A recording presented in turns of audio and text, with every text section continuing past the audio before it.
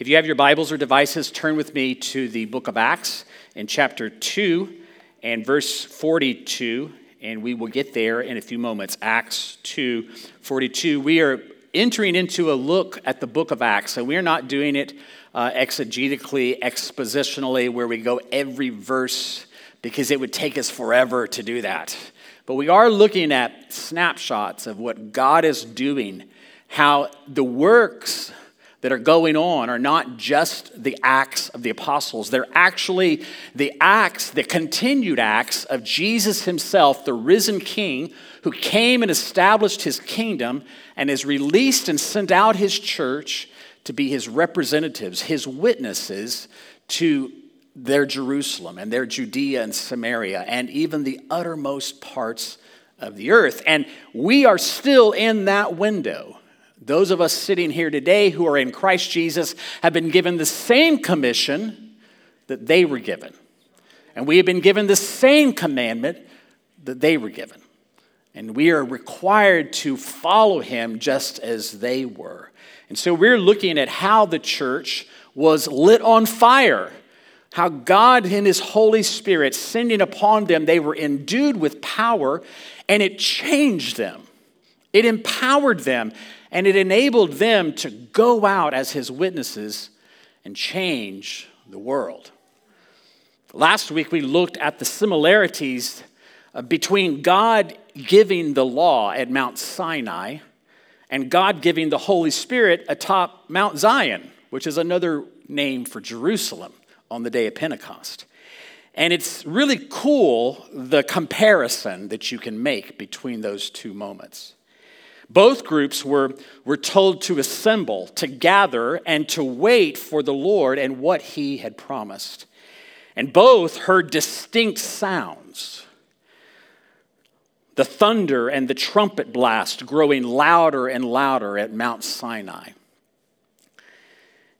And the sound of a mighty rushing wind at Pentecost. And they both saw things. They saw fire. As the Lord descended on Mount Sinai, you could see fire and smoke and thunder and lightning. And on the day of Pentecost, they saw divided tongues of fire that were resting upon each of those that were in the upper room. These similarities are more than just being uncanny. They are significant. They're profound. God always points to the ultimate in what he does. And as I've often said to you, the Old Testament and the New Testament are intrinsically connected. For in the Old, you have the new concealed. And in the New Testament, you have the old revealed. And so these similarities are something that are profound. And I love studying them as you look at what God did. But those are not the only comparisons that we can make with Old Testament promises and the fulfillment that we find of those promises in Jesus himself and his sending the Holy Spirit at Pentecost. For example, there's the Old Testament tabernacle erected by Moses. And when you read about it in Exodus 40, you see that God's presence showed up so thick that Moses could not even enter the tent of meeting. It was such a profound presence of God, no one could enter. And later in 1 Kings 8, when the temple that was built by King Solomon was being dedicated, we see that God's glory shows up so thick and so intense that the priest could not even stand in his midst. The power of God is real. There's a couple amens. The power of God is real. You may be dull to that reality, and you may not be aware of the fullness of it, but I promise you, when you encounter the manifest presence of God, it is thick. We touch it some here, and I'm grateful for that.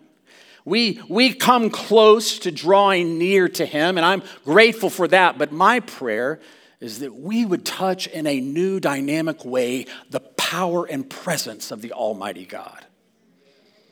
May it happen in our midst. Both the tabernacle and the temple are pointing to Jesus, who is the fulfillment and the ultimate reality of both. That's why John in his gospel would tell us that Jesus is the Word made flesh, who pitched his tent among us, who dwelt among us, who tabernacled among us. And in Jesus, we beheld the glory of the Father. Jesus is the new temple. Jesus is the temple of the Holy Spirit. But even more astonishing than that is that he also sent to us his Holy Spirit, that the Spirit might take up residence in us. In these earthen vessels, these jars of clay, that we might have the very living God, the presence and power, the Holy Spirit residing inside of us, and as such, becoming his new temple. The Apostle Paul voiced this in many places in his letters, but the one that's most direct and profound is in 1 Corinthians 3:16. He said, "Do you not know that you are God's temple and that God's Spirit dwells in you?" Now, you've heard me say this before, but that you is plural, both times. So it's like saying, for y'all are God's temple. Y'all are God's temple. And that God's Spirit dwells in y'all. His Spirit dwells in us and makes us the temple of God. And then he wrote to the Ephesians, he said in Ephesians 2:19, "So then you are no longer strangers and aliens, but you are fellow citizens with the saints and members of the household of God, built on the foundation of the apostles and prophets, Christ Jesus himself being the cornerstone, in whom the whole structure, being joined together, grows into a holy temple in the Lord. In him you also are being built together into a dwelling place for God by the Spirit." This is the kind of reality that we're talking about when we read through the book of Acts. This is what's literally happening. There is a spiritual building project going on. There's a spiritual project of taking the followers of Jesus, and making them into his new and living temple. And we see it taking shape throughout. We're witnessing a changing of the guard, so to speak, where you see the old temple and its system being replaced with God's new temple. And the two stand in stark contrast to one another. The old temple is a massive and ornate structure, established with great tradition and wielded political and tremendous clout. But it had little concern for doing justice and loving mercy and walking humbly with God. But this new temple that Jesus is building, this new temple is made up of living stones. Living stones that have the chief cornerstone as their foundation, and who are being formed into a spiritual house, a holy priesthood, offering spiritual sacrifices which are acceptable to God through Jesus Christ, his Son. The old temple was led by a religious class and kept in power by the occupiers in Rome. But the new temple is built from the poor in spirit, who are endued with power from on high when they were baptized with the Spirit. The old temple was defined by wealth and elitism. The new temple by generosity and belonging. The old grasping for power. The new giving it away. And the distinction of this new temple that is being formed is brilliantly portrayed in the book of Acts on multiple occasions, but I think quite beautifully in the verses I asked you to turn to. Acts 2, 42 through 47. And they devoted themselves to the apostles' teaching and the fellowship, to the breaking of bread and to the prayers. and awe came upon every soul, and many wonders and signs were being done through the apostles. And all who believed were together and had all things in common. And they were selling their possessions and belongings and distributing the proceeds to all as any had need. And day by day, attending the temple together and breaking bread in their homes, they received their food with glad and generous hearts, praising God and having favor with all the people. And the Lord added to their number day by day those who were being saved. What an amazing picture of God's new temple. What a portrait. There's been multiple sermons done on these verses.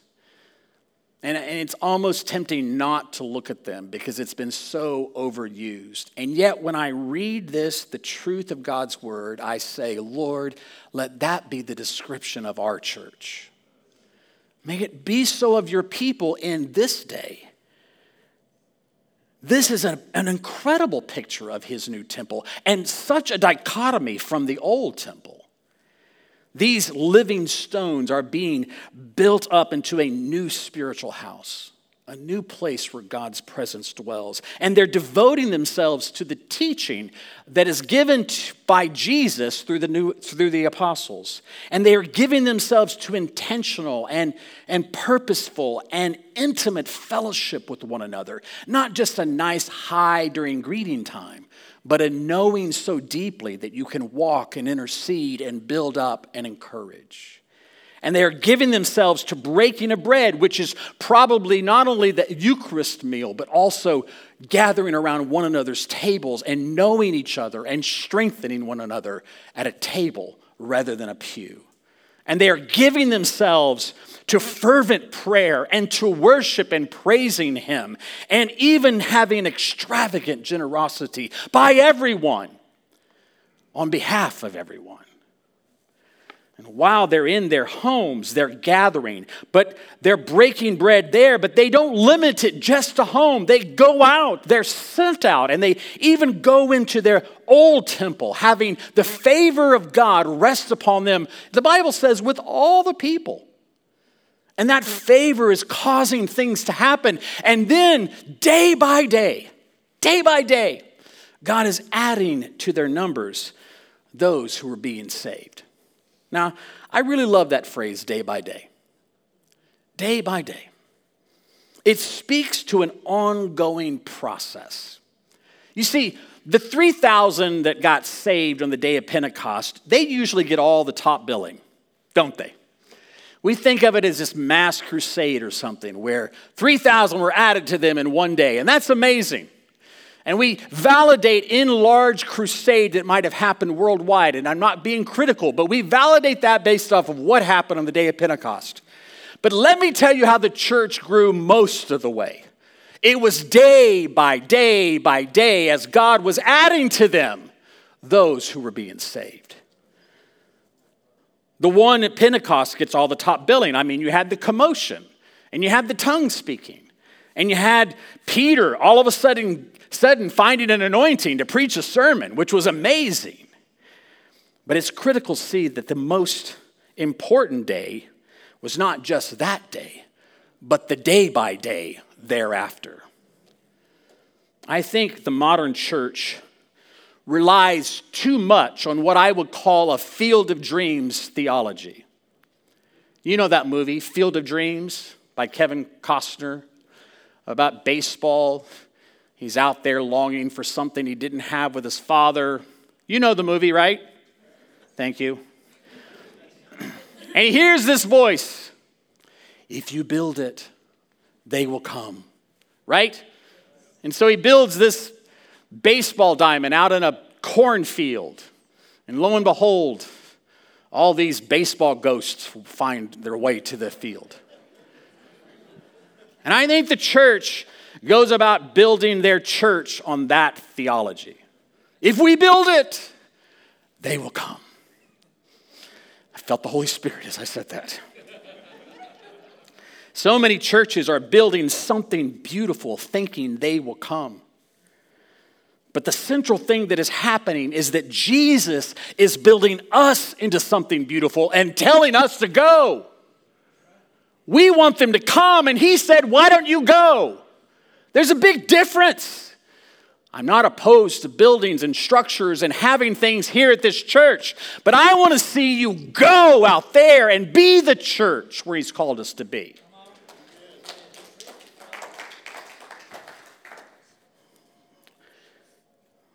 Feels like the Lord is calling right now. I hear you, Lord.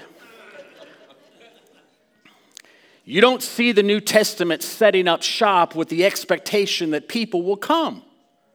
You see them going out under the power and the direction of the Holy Spirit. And as they go, God is giving them favor, and he's adding to them daily, to their numbers, those that are being saved. You know, for a couple of years now, our leaders as a church, we have been considering and trying to discover and clarify what we would call our church's DNA. Now, they didn't have that terminology in the book of Acts, but I think we just read something that helps you understand what their DNA was. You know what I mean by that. I'm not a scientist, but I want to know what makes us what we are. The things that God has put into us, the words he's spoken to us, and the things that exude out of us, up out of us, and that get anyone around us contaminated with it, right? Jamie likes to say, if you go to a crime scene, there's DNA everywhere. And I wonder if people get around us, what DNA they pick up. And so we've been processing as leaders, Lord, what is it that you have put in us? And I think it's kind of like what we have seen, that it's the things we value, our core values in life. And when you overlap that with the things that we're somewhat good at, our competencies, and then you overlay that in the things that we're highly motivated for, in that little sweet spot is our DNA. And so we've been going through this process now for a few years, and we've recognized 7 words or phrases that we think speak to our church's DNA. The first is kingdom, the kingdom of God. Now, we are kingdom people. Jesus came announcing the gospel of his kingdom. He taught us to pray, thy kingdom come, thy will be done on earth as it is in heaven. We know from Scripture, even in Old Testament, that of the increase of his government and peace, there will be no end. And so we want to be kingdom people. We also want to be those that are covenant relationship people. We believe that God is a covenant-making and a covenant-keeping God. And so if you squeeze us just a little bit, you're going to find kingdom and you're going to find covenant oozing out of us. Also, life in the Spirit. I mean, how can you talk about Pentecost and not understand that we're all called to live a life in the Spirit? He's given us his Spirit. And he's called us to live life in the Spirit, to walk in the Spirit, to stay in step with the Spirit.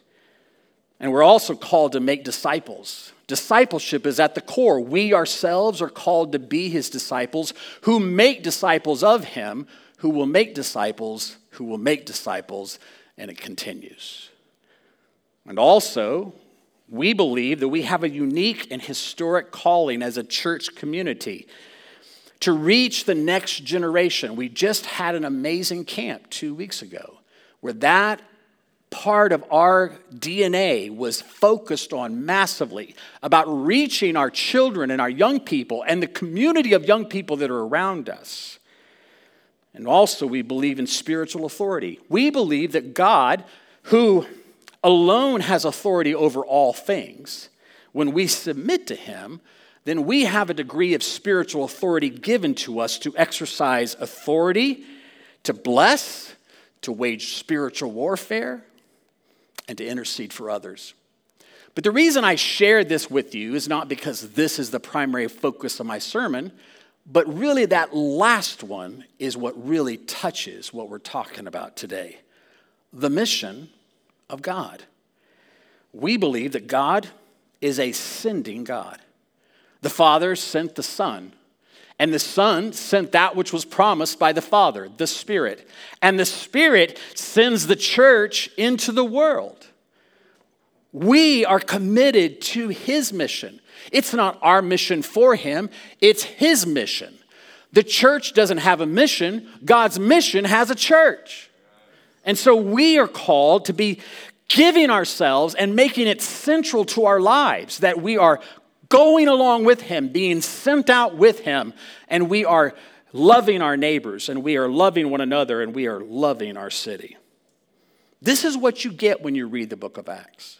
You get God's mission throughout that book. And I think as Christians and followers of Jesus today, we have to be asking ourselves, how am I doing when it comes to God's mission? Is it even a consideration of mine? Is it even an intercession of mine? Is it even something I consider and talk about and ponder how he might use me? The church is not only a manifestation of God's new temple, it is also those who are being sent out, led out by the Holy Spirit. Like in my favorite story in Acts 3, which I alluded to last week, but it's just too good not to talk about it again.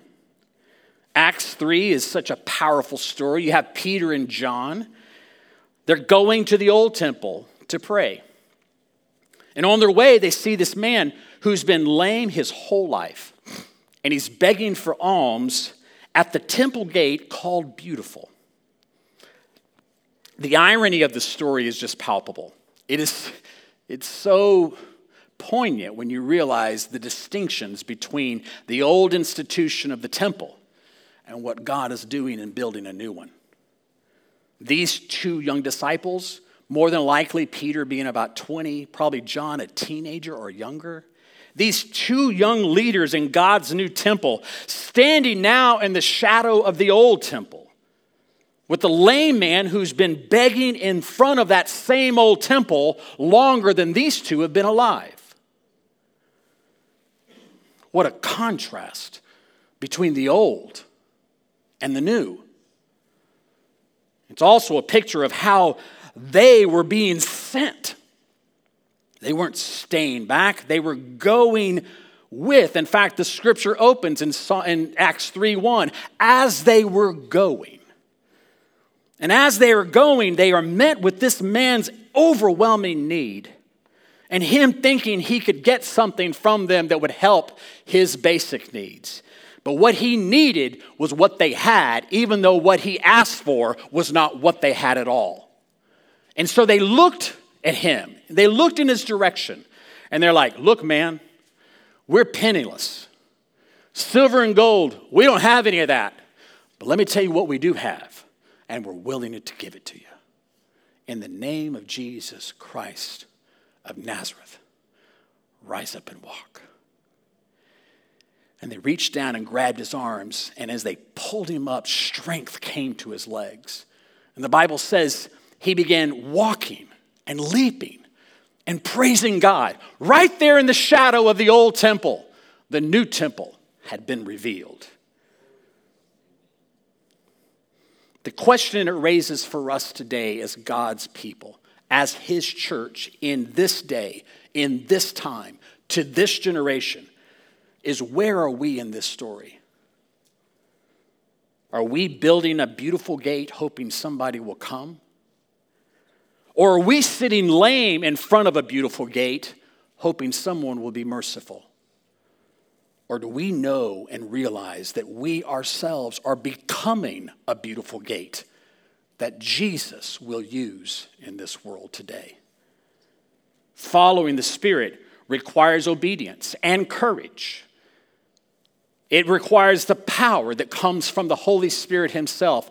It requires the tenacity that he will give us and the fortitude. It requires him to fill us over and over again because we leak. But when we give ourselves to that, he will take us to places that we could have never gone on our own. He will take us places that are challenging to us, even our own culture in which we find ourselves, even our own churches at times, and our own families. Yet we must be willing to follow the Spirit into the unknown. where he is out there, not where he is always in here. And rather than holding a form of godliness and religion like the old temple did, that we would be filled with power, never denying the power of God. Today, may we remember that we are living stones. We are being built up into a new and living temple. It's not a static, stationary structure that we place somewhere. It's a living people built on the chief cornerstone of Jesus, called to go out into this community and love our neighbors as ourselves. Let's devote ourselves to the teaching that he has given us, the apostolic teaching, not just what I say, but the word of God given to your heart and life. And let us give ourselves to intimate and intensive fellowship, koinonia, and breaking of bread. And let us be fervent in prayer and worship. And let us also be extravagant in generosity. And remember that being his temple is not a stationary position. It's a living temple. We're to be sent out by his Spirit and give what we've been given. May we hear what the Spirit is saying to us today. Amen. My wife is going to come and we're going to share. She's going to share for a moment. And then we're going to pray for you. Can you do it?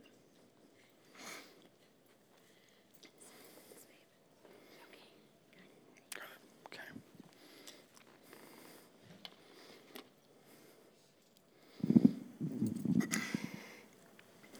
Anytime we hear a word about the church, the who we are, not the place where we're meeting at the moment, I find it convicting, inspiring, faith-lifting. I think that if you are a member of a believing community, you can either forget the responsibility of that, or you can forget the wonder of it. And both of those things are bad. That's true. I was reading something from Dietrich Bonhoeffer, his book, Life Together. Many of you have read it. But in there, he talks about how important it is not to let your thoughts go unfiltered about members of your community. What you see, what you observe, what you're praying about, that we actually don't have the right or the privilege, the preference to think ill of one another. And so when Chris is talking about the two temples, he was very clear, we are the temple of the Lord altogether, that he dwells with us. But some of his descriptions of the other temple can sometimes apply to us too. That's true. So when I pray for us today, I'm praying for myself included, that I will see God's people the way he does. Yeah. My part in that, and all of us together, because nothing is going to be accomplished apart from the way we intercede for each other. When we're winning, and when we're struggling, and when maybe we've already gone under. Yeah. It's how we pray for each other that matters. That is going to lead us into the mission. That's going to make sure we have all those pieces of DNA, because it's the Holy Spirit shedding that abroad in our hearts that unites us and compels us. Exactly. So praying for us today that we get a vision of who we are and whose we are, and that it does the work in us that God intended. Amen. Would you join with us as we pray? Thank you, Lord. Father, thank you for your line of truth that you draw around us and create boundary lines in our thoughts, in our choices, in our everyday lives. Thank you for the truth of whose we are. Thank you for the call to be a new temple built with living stones, coming together under your headship where every joint supplies. Father, I pray for each one of us here that you would convict us for the way we see the church, your people, that you would compel us to get out there where people are who don't go to church and talk not about the meeting or the building, but the fact that you are head of it all, that you care, that you're engaged, and that we get to join you in what you are doing, not because we are special or valuable or gifted in any way, but because you are Lord of all. Father, thank you for the work of your Holy Spirit that cleanses us from unbelief, that sets us on the right path and reminds us of the truth that you've shared in our hearts. Yes. I pray that we would each be obedient to what we hear in your name. We thank you, Lord, for what you're building. You said, I will build my church, and the gates of hell will not prevail against it. We confess to you, Lord, when we look at the church, much of it today, or that which claims to be your people, we wonder about that. It looks pretty weak and frail at times, pretty puny, lacking unity, seemingly walking away from your word. But Lord, I know you're building. And I know you're purifying, pruning, and purging as well. And you will have for yourself a people. You will have for yourself a bride without spot or blemish. And we want to be in the wedding. We want to be your bride. So use us, God. Purge us. Purify us. Cleanse us of the wrongful motives and the things that get in the way. Help us, oh God, to not be those who try to build something that's artificially beautiful, or those that are sitting lame in front of something called beautiful. But help us realize that you are building in us something beautiful. Lord, we want to be your people, useful in your hand. This church wants to be useful in your hand. We want to love our neighbors as ourselves.